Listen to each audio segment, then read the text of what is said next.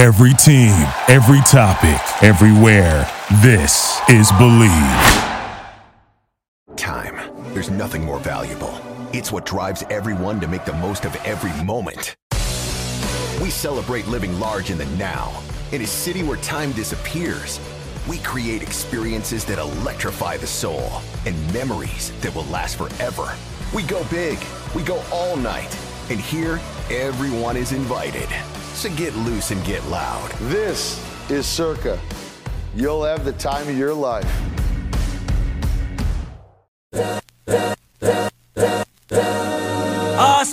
This is the Arash Markazi Show on the Mightier 1090 ESPN Radio. Hello and welcome to the Arash Markazi Show, presented by the Sporting Tribune on the Mightier 1090 ESPN Radio, 98.5 The Bet in Las Vegas, and the Hawaii Sports Radio Network, AM 760.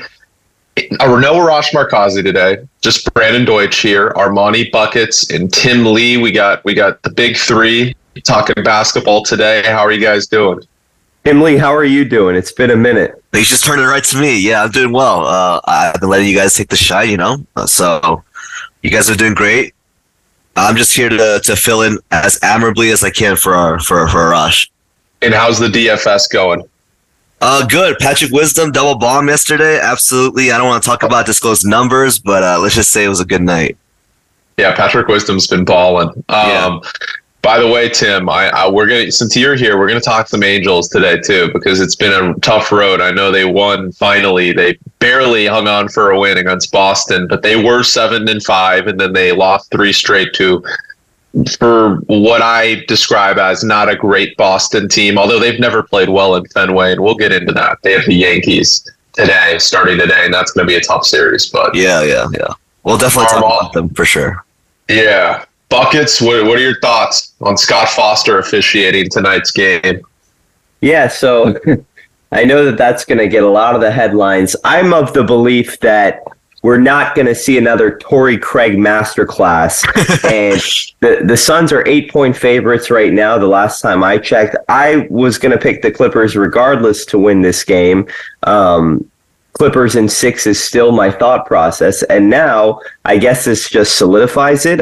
I don't know. I think that when there's so much attention on a specific official, it's really hard for them to sway a game in the magnitude that kind of the mainstream media makes it seem like. I think that the game is going to be officiated, under a microscope, which is never easy for an official. But I don't know. I think the Clippers are just the deeper, better team. And I don't think that Scott Foster or Zach Zarba or whoever's officiating the game is going to change that. And bold prediction, I think Russell Westbrook is going to have, let's say, 22, 10, and 9 on semi-efficient shooting, like 7 of 15, 7 of 16.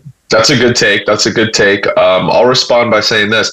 Remember, the last time Scott Foster officiated a Suns-Clippers series, it was the lob to Ayton, but that won the game. That won the Suns the game. But Chris Paul didn't play in that game. So that's something to note.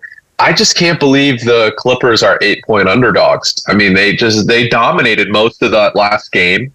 I know some people are going to say, oh, well, the Suns are still getting acclimated. Like, nah, they were 8-0 with Kevin Durant. I know they were playing B teams, but they were already acclimated. The Clippers just played better. And if the Clippers can keep the game close every game, they're probably going to win because they have Kawhi Leonard, who's the best player, like you mentioned, Armand, in the playoffs of the Western Conference right now. I think LeBron is aging a little bit. He's not the same player he was 5 years ago, though he's still very good. No disrespect to LeBron. I think Kawhi's the best player in the Western Conference right now. So if you keep that game close, Kawhi's going to win you the game almost every single time. So I do like the Clippers money line again tonight. Wouldn't that be great if they were 2-0? Going back to LA, although we've seen the Clippers, what they do with leads at home in the past. They do blow games. They tend to. But that would be great for the Clippers. So I'm hoping they're able to do that. Tim, any thoughts there on tonight's game? It's a little ironic that as like almost the season-long Clipper fan that has been on the show, I'm probably the most skeptical of the three of us as far as like how they're going to do today. I was already excited that they stole a game on the road. Like, in my opinion, they played as efficient or as highly talented as that team could be, like the level wise.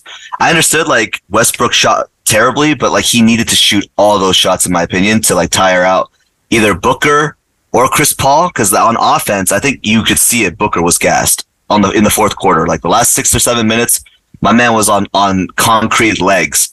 And KD, after being the facilitator for over like 90% of that game, he couldn't really hunt for a shot because Kawhi, who's arguably like the best two-way defender we have now, just played lights out. And I would even go one step further. I think he's the best player in the playoffs right now. I mean, if you saw it from that perspective in that game, he was untouchable. Like the best mid-range jumper I think I've ever seen since Jordan. I mean, like I don't think that's hyperbolic. He just looked incredible. He hunt for mismatches, and then I think there was a stat online that said that he had a 39%. Most of his shots were legitimately unshootable. Like they were just not good looks.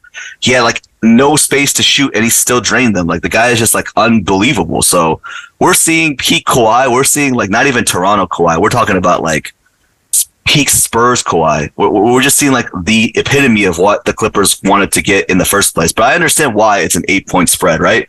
It's still KD, it's still Booker, and they need like this insane 120, 150% from Russell Westbrook, who I couldn't even understand how he had so much energy at the end of the game, which leads me to believe that he still probably has that much energy for the next games, right? So like he's just like the Energizer Bunny, but I'm hoping for the best, obviously, but like already taking a game from Phoenix in Phoenix, I think it's already a W.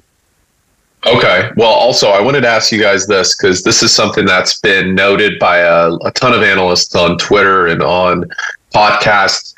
And I was just thinking about it, and it might be crazy to say, but I agree. Kawhi Leonard, playoff Kawhi Leonard from 2019 to 2023 is probably the closest thing offensively, not athletically, but offensively and defensively, we've seen to prime Michael Jordan in recent years. Am I wrong? Right. No, I would fully agree with that. I mean, like it's crazy. Like if you look at the tape of Michael Jordan play, obviously the dunking. I mean, Kawhi is not as athletic right now. Like we know that, but the shot making, the shots he's taking, it's really uncanny. Like it's crazy, and I think it's really, really special to watch someone so great at what they do. Like Kawhi is just surgical when it comes to this time of year. So I'm really hoping the Clippers can make a run. I think it's good for his legacy. I think it'd be good for the Clippers' legacy. I know they're moving into a dome in a couple of years, but they really need some hardware, I think, before they go to Intuit Dome, and maybe that's making the finals or getting a ring, but they need something. And I think this is as wide open as a year as it's going to get, right, guys? So, but I wanted to ask you guys about the Kings, because the Kings, they played yesterday. Armand, we'll start with you. Kings are up 2-0. First time ever Steph Curry's been down 0-2 in a series, while he's been prime Steph Curry. Golden State sucks on the road. We know that, 11-30, and they're great at home. What do you expect to see when the series goes back to San Francisco, not Golden State, but San Francisco at the Chase Center? Do you expect the Warriors to at least take one, and if not, tie the series back up? I expect the Warriors to bounce back and actually punch Sacramento in the mouth in Game 3, maybe even in Game 4. I expect this to be 2-2. And I think the home teams are going to hold serve throughout. But the Kings, the way that they played yesterday was counter to the narrative about this team that they can't defend and that they can't do all those things. The way that I've seen the Kings all season with the 27th ranked defense, the first ranked offense, they want to get up and down. That is their preferred method of battle. But if you really want them to slow it down and defend, they have the personnel to do that. Sabonis was great last night, and then Davion Mitchell's defense just swings the entire games. By the way, the Kings have another great defender who they've barely used yet, who might be an important factor later on in the series should an Andrew Wiggins get going or should a Klay Thompson get going. His name is Kessler Edwards. Now, I know that, a lot of mainstream basketball fans, these guys might be new to them. But again, Sacramento has De'Aaron Fox to give the ball to, Domantas Sabonis to give the ball to. They can focus on the offense. Then if they really need defense, they have the personnel to make it happen. And I feel like this series, Sacramento is going to surprise a lot of people by how they just keep punching back.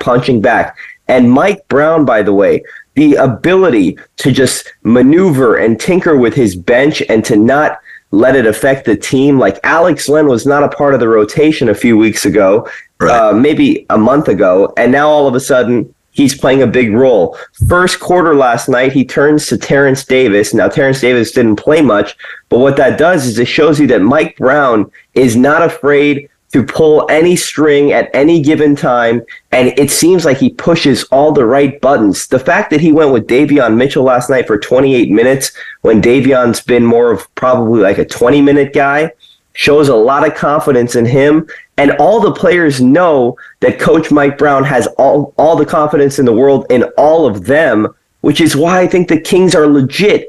Again, though, the only thing that scares me about this team is running out of gas, because you see how much of a physical toll it takes to beat Golden State.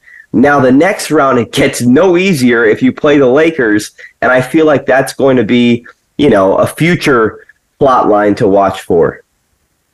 Brandon, your thoughts? Yeah, I'll just go really quick. I'm really just ecstatic about the Kings. I thought the Warriors would win last night. They didn't.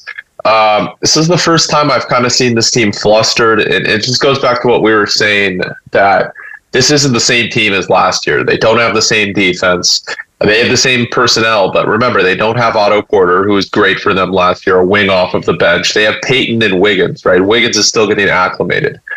But who else? Who are all their wing defenders? Kuminga? You're going to put Kuminga as the stopper out there. I mean, he's young. He has the ability to be a good defender, but and he is at times. He can play very good defense, but it's like, okay, you have Draymond, Gary Payton, and Wiggins. Those are your three defenders. Last year, what made this team so good and why they had the second best defense in all of basketball is you added Otto Porter Jr. to that. And Otto Porter Jr., you can't take away his significance to that title team last year. Great defender, had timely shooting. And what that allowed to do is slow the game down for Steph and Klay on the offensive end. And Steph and Klay are still the same players. They're playing great basketball. But what they're now seeing with Sacramento, and I'm sure Tim can attest, is this is a team that wants to run and gun, like Armand said, and start pulling up shots just like them and kind of keeping them on edge the whole time. And that's something that Golden State really wasn't accustomed to seeing. So this is the time to beat Golden State. Will they? I don't know. I expect Golden State to bounce back in a huge way, like Armand was saying, but this is going to be a very good series. Tim, your thoughts? I have to give Armand his flowers, right? He was the only one of the three of us, at least, even when Grant was on the show, that to put Golden State up so highly. And we're kind of seeing the fruits of that labor. This is, in my opinion, the most high-quality basketball series that we've had so far in the first round. Both teams are playing at insane quality. It's just double high screens for the Kings.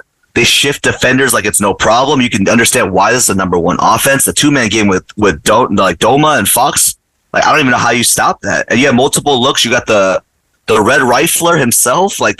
There's just so many offensive looks with the Kings that, and then you can't even account for Fox's blistering speed. There's no defense for that, right? So they're just incredibly difficult to stop. And I'm glad that you put credit to Kings' defense as well, because Golden State, they're no slouches either. Their offense is running on absolute high quality as well. Their motor is insane. Steph is arguably the scariest player on planet Earth when he gets going. The off-ball movement, untouchable.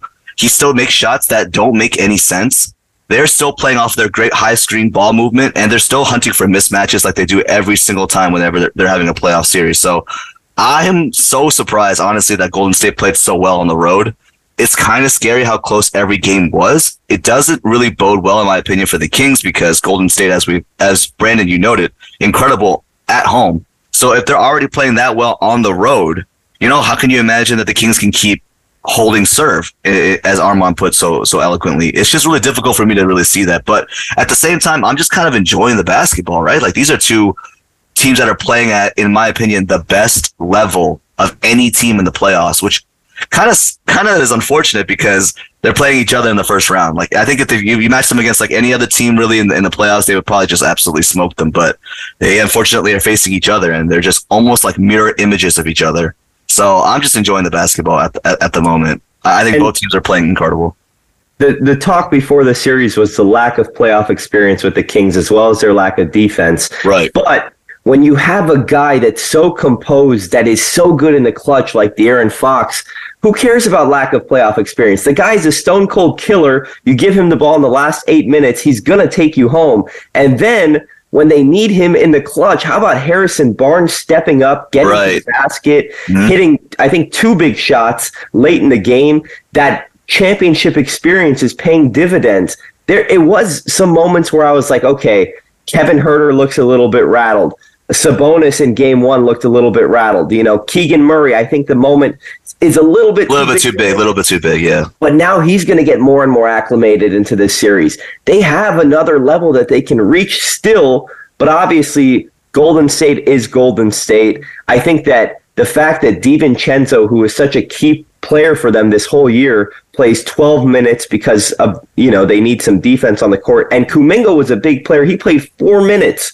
So they really turned to Gary Payton II, who played great. But Golden State is kind of just throwing stuff at the wall, seeing what sticks, because they can't stop De'Aaron Fox. And I don't see how that changes from now to the end of the series. So, I guess we'll see what happens. I do want to give a quick shout out to Kevon Looney, though. Absolutely masterclass defensively against Doma game 1. And even though Doma played well game 2, Looney has been playing incredible ball, man. Looney is one of the more underrated players in the league. We should mention the story of the game, too, the Draymond incident with Sabonis. Oh, my God, that guy, bro. Draymond's going to get suspended, no? I don't think so. I guess we'll see. But I want to say that, there's going to be so much of a narrative surrounding this. I'm going to go the other way. I love the entertainment value that Draymond Green brings. I'm sorry. I'm a neutral. I have money on Sacramento, but I really like to be entertained watching these games. And I promise you, I feel like when Draymond is gone, we're going to miss some of the crazy stuff that he does. It was just nuts. And then he's going to the fans. The first time I think that I honestly thought we could have another Malice at the Palace situation. Don't remind me, please. Do not remind me. Didn't it feel like that with him, yelling obscenities at the fans in the front? And then all of a sudden, the MVP of the night was the stadium ushers, because as Draymond's walking towards the tunnel, I was like, oh my God, they're going to start throwing popcorn and all, sorts of stuff at him. But they were all lined up right there, ready to prevent that. So shout out to them. But Draymond, man, what the heck? And Sabonis for grabbing his leg too, I guess. Both parties I thought were pretty out of pocket, in the wrong there. Yeah, for sure. Definitely an Ndamukong Suh moment right there. I'm not even sure why you just stomp on somebody. Unbelievable. Yeah, but either way, I actually agree with Armand. I really love the entertainment value Draymond brings. Was it right what he did? No, but just him, it's like Dillon Brooks, man. It's like Dillon Brooks is good for basketball. You can say what you want about him, his talking, and I know he wasn't talking after that game 1 loss, but if the Grizzlies win this game 2, you're going to hear so much from Dillon Brooks. It's just, and that's good. Villains are good for the NBA. So I'm with you there. I wanted to talk. Yeah, go ahead, Tim. Anything to add? Oh, that was Armand, but I was going to say you probably transition to the next topic anyways. Yeah. Armand, what were you saying? I was just going to say, do you guys think that Draymond is wearing on the Warriors, or do you think they still... Because I look at it in the postgame, Clay's kind of defending Draymond. I still think that they like and respect him, but, what do you guys think about that? I think they match their energies. Obviously Clay and Steph are not as outspoken or as energetic, so they kind of just let Draymond do all the energetic stuff for them. But I think they kind of match each other's, because they have a mentality to win, right? They obviously have a high quality and standard that they kind of uphold. So as long as Draymond's still there, and he is, right? Defensively, he is still there. So as long as that's happening, I think they have no problems. And then what I will add is I do think they stand up for Draymond. I think they've always been on his side, and I think Jordan Poole is playing terrible. And it's such a bad contract. And I think now the Warriors are like, what the heck did we do? This guy is really, he's been inconsistent in the past, but he was way more consistent last year, in my opinion, especially in the playoffs. And this year, it's like a completely different player. He's lackadaisical. He didn't play defense to begin with. He takes wild shots. He turns the ball over.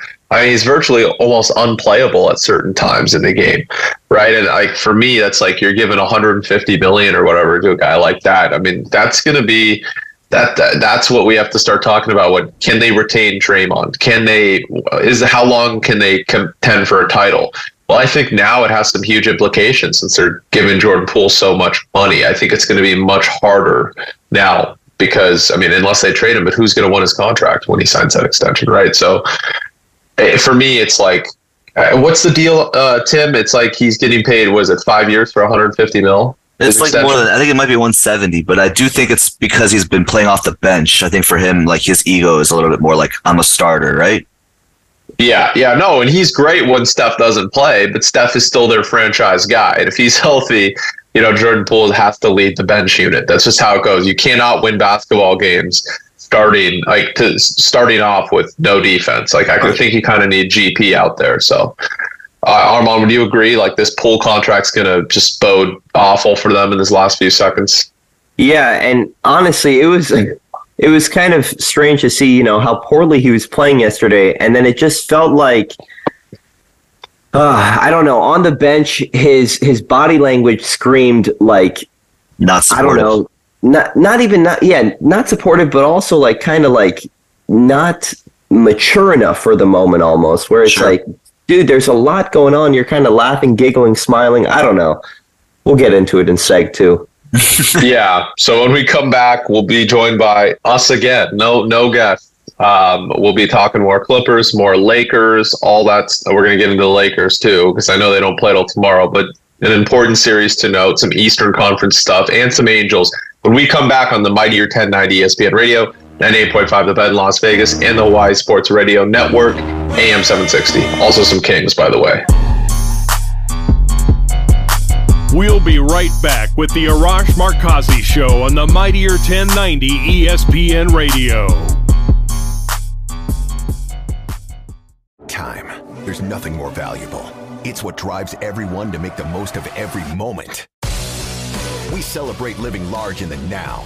In a city where time disappears, we create experiences that electrify the soul and memories that will last forever. We go big. We go all night. And here, everyone is invited. So get loose and get loud. This is Circa. You'll have the time of your life.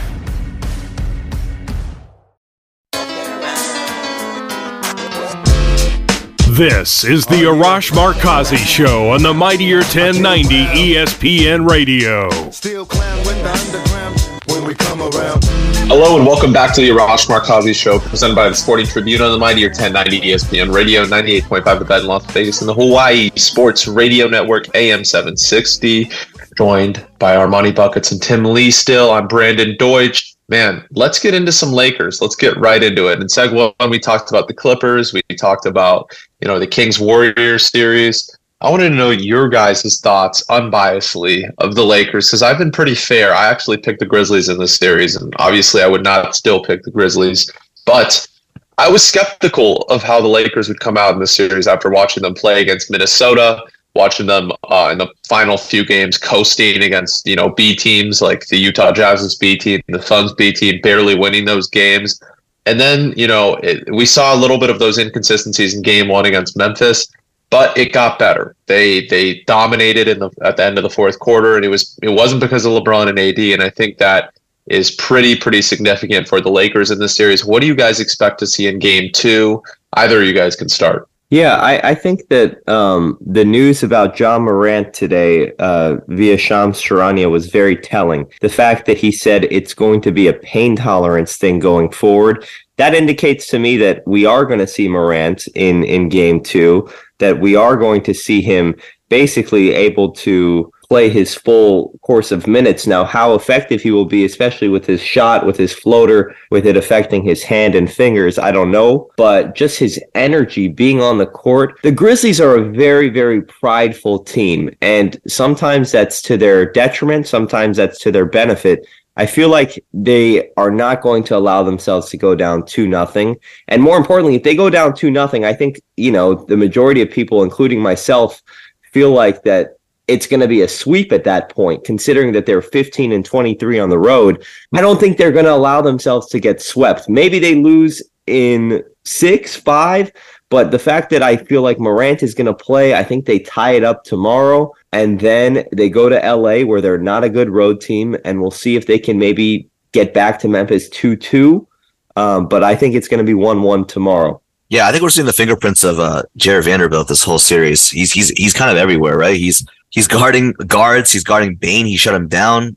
He was on Morant for brief periods of time. He was on JJJ, obviously. I think I was surprised by the level of physicality that the Lakers presented to the Memphis Grizzlies. And I think that was what surprised them the most, was that they just weren't accustomed to having people just body them up and prevent them from getting to their spots. So I anticipated the Grizzlies bench unit to be very scary. I mean, Tyus Jones is like one of the best, if not, I think it's disrespectful to call him one of the best backup guards. He could be any starting guard on pretty much any team in the NBA. He's just incredibly good. So I was expecting them to be a little bit washed on that, but then Rui Hachimura absolutely shut me up. Austin Reeves, even though he was starting, played absolutely lights out. So it doesn't really matter for the Lakers who contributes, because sometimes it just matters who contributes. If it's Dennis Schroeder, sometimes it could be Malik Beasley if he comes through. Rui showed that he had obviously like game-changing statistics. Reeves obviously showed that he's here to stay. So I don't know. I've changed my tune maybe multiple times about this too. I obviously thought Grizzlies were going to be the favorites, and they may very well still be the favorites because at home they are really strong. But the Lakers' first game, I think they shut a lot of people up. Yeah, so I couldn't agree more. I think that was an impressive win. I actually do think they're going to win this game too, the Lakers.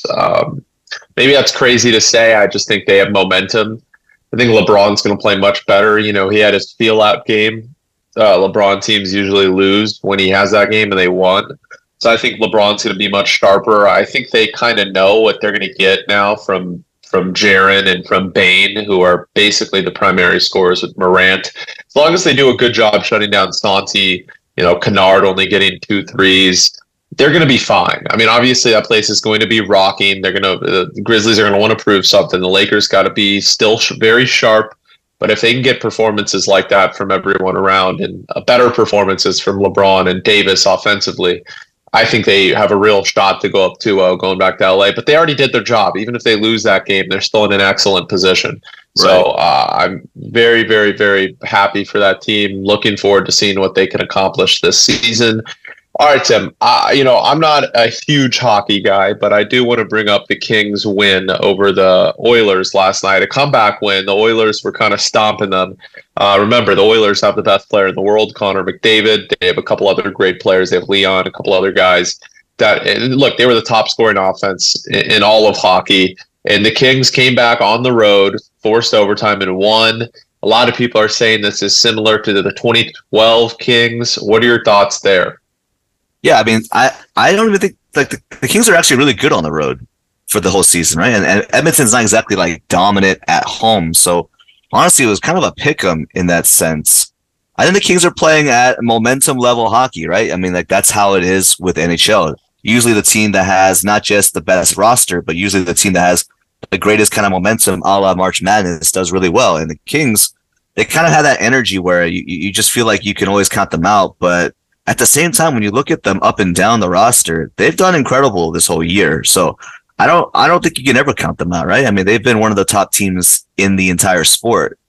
So I think this is not exactly, I think they could have, they could easily just flame out, but they could also easily just win out the rest of the series. Not too much of a surprise. I thought it was a pick 'em for first game. Armand, thoughts?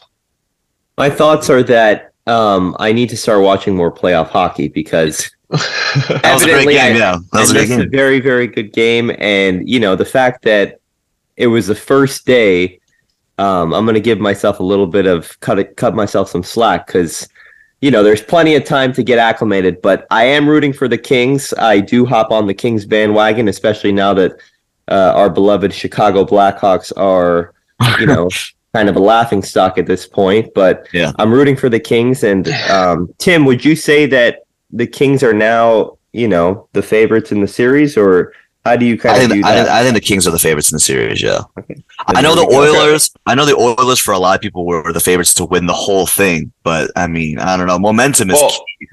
And let me ask you this then, because of McDavid teams, he's the best player in hockey. Sure, they've choked. The past couple of years, is he going to start having this LeBron narrative? Is that going to happen in hockey where he didn't win his first 6-7 years of dominance, and it's like, well, now you lose in the first round. What are we talking about here? What's wrong with the team? That's a narrative that's going to start happening, Tim, because McDavid is probably the most dominant hockey player we've seen in years. Maybe Ovechkin, but like, I mean, you could argue McDavid's been better than Ovechkin pound for pound throughout to start their careers. Yeah, I would agree with that. I was definitely more of an avid watcher when it was like the Crosby versus Ovechkin kind of days. But McDavid, obviously, in terms of like individual skill, kind of trumps both of them. It's difficult, obviously. We're saying Ovechkin, who's obviously a Hall of Famer, and then obviously Sidney as well. But if you don't win, right, after a certain point, it does probably get to you at the same time. But I think it's a little bit different in hockey in general, because one player, although as talented as McDavid is, kind of is difficult to kind of dictate the entire game. I know he was a leader in points. He clearly creates as many shots as humanly possible, and I think his underrated talent is how good he is at finding that open assist, right? So, I'm not really concerned that he won't bounce back. I believe he will. It's just whether or not, as a complete team, I believe the Kings are a little bit better. Yeah, well, they also play defense, right? I mean, that's the defense. That's the difference. Edmonton's like kind of known for their offense, lackadaisical defense, which is why they weren't leaps and bounds better than every other team in the NHL. If they had a good defense, it'd be the Boston Bruins this year, right? I mean, they'd have the most points by far.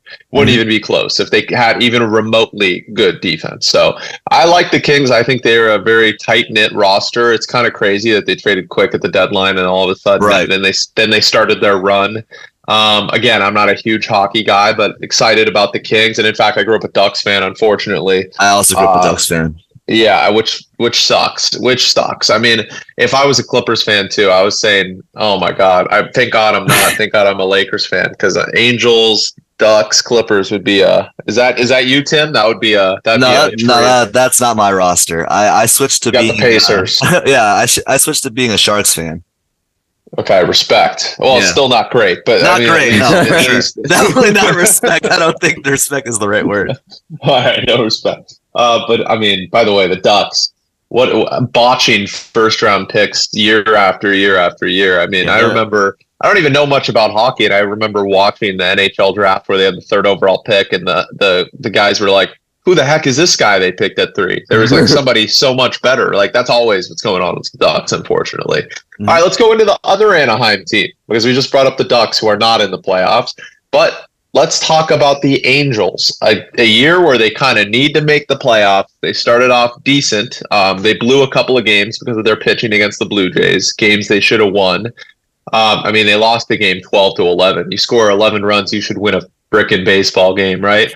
But not the case with them. You never know. The other team's never out of it with the Angels relief pitching. They're now 500 going into this big series against the Yankees.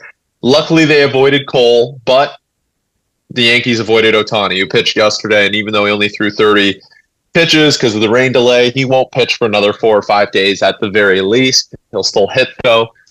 What are your initial thoughts on this Angels team? Because I've seen flashes of dominance for them with the lineup and with the starters, the first 3 particularly with Ohtani, Sandoval, and Detmers. But then it's like the relief pitching, terrible. Haven't really seen anybody elite besides maybe Matt Moore. By the way, revitalization of his career, like revitalizing it. Matt Moore has been great for them. But Tyler Anderson, terrible. Paid him off a career year. He's been awful. Jose Suarez is pitching today. You can probably lock in a Yankees win today. I mean, Suarez is one of the worst pitchers in baseball. No offense. He's still young. What are your initial thoughts here, Tim? Optimism, right? You hit the nail on the head, though. I mean, we're legitimately dealing with arguably the worst bullpen in the history of mankind. I just don't even know what you're supposed to do with these arms, man. Like, you have the human glitch. Herget's pretty good, but then after that, what do? Aaron Liu has not turned out to be good. I'm glad you brought up Matt Moore, because he has obviously been, in my opinion, incredibly enough. I never imagined saying this in 2023. Probably the most safest arm that they have in the bullpen.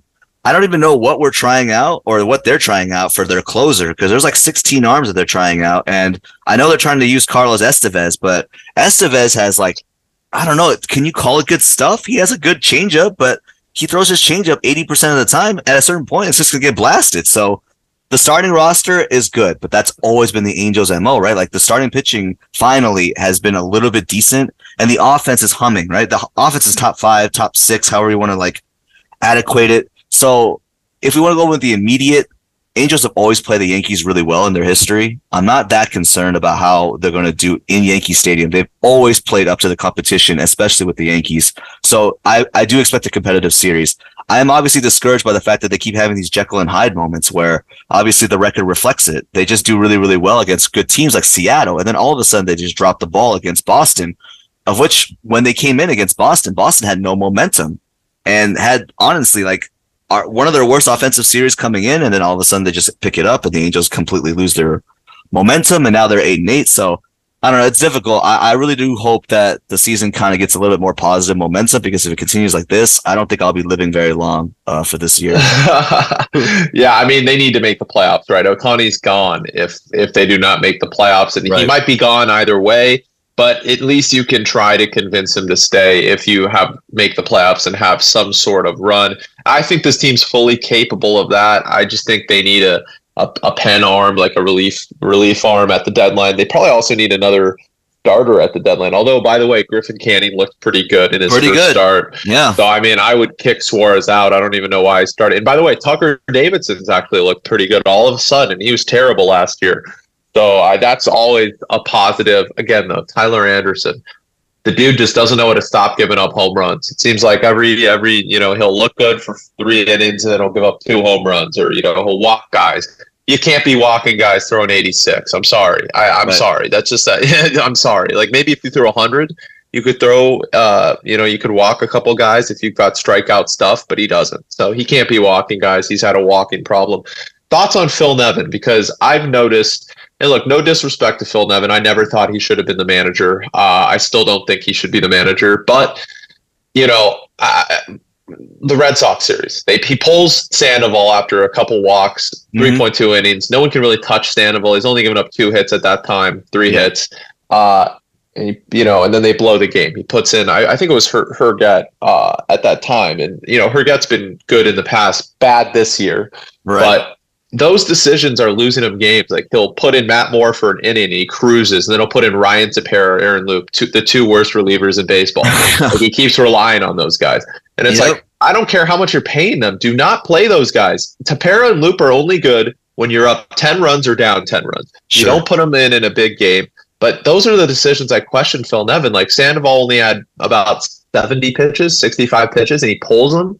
I don't get that. I mean, Sandoval is one of your best pitchers, right? Like, to me, that makes no sense. That screams a lot of these games are decided by Phil Nevin's incompetence in going to the pen. Micromanaging, for sure. Yeah, for sure. I agree 100%. He just keeps pulling these weird cards where, because they were obligated to play certain players due to their budget, or because they've done it in the past, that's what's keeping him from allowing this team to not just maintain leads, but to stay competitive within a certain amount of time, right? I mean, you mentioned it right on the head. Sandoval was pitching incredibly well. And I've always been a big believer in Sandoval. I mean, like, they're pitching for starting pitching outside of Tyler Anderson being the exception, which is a testament, I guess, to the Dodgers pitching staff and coaching staff, because Tyler Anderson has only 1 good season so far with the Dodgers. But everything else, I mean, their starting pitching is solid. I mean, they have a good 4 to maybe even 5, depending on how good Griffin turns out to be, starting staff. But then after that, it's can they pitch 8 innings? Because at this point, I have no trust in anybody. And maybe it's not the manager's fault, but at the same time, it has to be considered when you keep putting a guy out there who will give up 4 to 5 runs when you're the bullpen and you're only pitching 1 inning per game. So at a certain point, maybe the finger has to be pointed. I think you brought it correctly. He keeps bringing in the same 2 guys, and finally, thank God, one of them is hurt.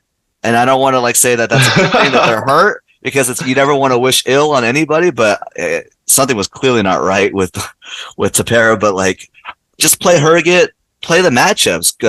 Quijada's good. Moore has been really good. Quijada's been playing well. Right. And that's weird.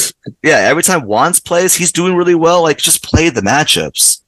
Yeah, I agree. And play who's hot. Right. I mean, I think bringing up Neto at this point is kind of signifying, look, we need to get to the playoffs. For sure, yeah. They're taking no chances by bringing up Neto. I mean, Fletcher, he had a great start to his career. He's unplayable. So, I mean, they had to bring up Neto. Rengifo's good, but he's hit or miss. He doesn't walk much. So, they needed depth. So I like that. Armand, what are your thoughts on the Angels? I mean, we need to all go to a game soon. My thoughts are actually I wanted to pose a question to you guys. Are this is the Texas Rangers thing legit right now, or yes, legit? Okay. I'll answer that straight away. Legit. They're a good team. They're a good team. Last year's record not indicative. They were a 500 team or better. Are they the favorites in the West? No, it's Houston. No, it's still Houston. Unfortunately, it's still Houston. Houston has like 3 MVPs in their lineup, dude. Yeah. It's kind of crazy. Like Kyle Tucker could win the MVP. Jordan Alvarez could win the MVP. Jose Abreu could win the MVP. Bregman, maybe. Pena at some point. Like their lineup's ridiculous. And then Framber and Javier are 2 of the most underrated pitchers in baseball. Now they have Hunter Brown, who's like going to win AL Rookie of the Year. Who's basically Justin Verlander. Yeah, exactly. So Houston's going to... Yeah. What about this early season Diamondbacks push? They're first in the NL West. That's indicative of the rule changes. They have so much speed in their lineup, and because stolen bases are up 80%, it makes sense for the D-backs, who have always been an incredibly fast team, either top to bottom has been a running team. And by the way, Jose Rojas finally getting some flowers. I mean, that guy's been a stud for two years. Agreed. Now. I mean, 100%. That guy's great. He's one of the best left-handed hitters right now in baseball, especially in the National League. And he's got speed. He's just a glue guy. He's going to hit like 280 to 290. He's going to get you like 130 hits if he's healthy, and he's going to steal some bags. But Corbin Carroll done well. I mean, the Diamondbacks are going to be a wagon in a few years when when Jones Jr. is able to come up, when Lawler is able to come up. I mean, Lawler's legit too, and they're going to bring him up next year, the year after. I mean, and Zach Gallen's a Cy candidate every year. I mean, like they got a good team. And by the way, let's bring up the Dodgers, because I know Arash likes the Dodgers. You know, Grant Mona loves the Dodgers. Yeah, a little bit. And you know, Arash he never expected this team to win 100 games. We kind of all knew this was the weakest Dodger team in the last 10 years. But it's like now we're kind of seeing it. Like the Cubs smack them. Like last year's team, the year before team, they weren't getting smacked by the Cubs. Like, no offense, the Cubs have been playing good baseball, but this Dodgers team, they lack a lot. I mean, Tim, correct me if I'm wrong. I don't think they'll win the division. I think San Diego is going to win the division. I mean, there's a serious argument they finished 3rd in the division. Yeah, I saw in power rankings that the Dodgers were still like in the top 5 for a lot of people's power rankings, and I thought that was incredibly weird, because it's like they didn't add anything that made them better. Obviously, you're anticipating Miguel Vargas to take a step forward, but do you really think that Max Muncy is still that 35 home run hitter that batted 265, 270, and had an on-base percentage over 400? I just can't imagine it. I mean, you added David Peralta, who hasn't been good in 10 years. And the only guy you're really legitimately intimidated by, besides Mookie Betts and Freeman, is Will Smith. So outside of those guys, what are we scared of? I know JD Martinez is a professional hitter, but like he hasn't been good since he was a Diamondback.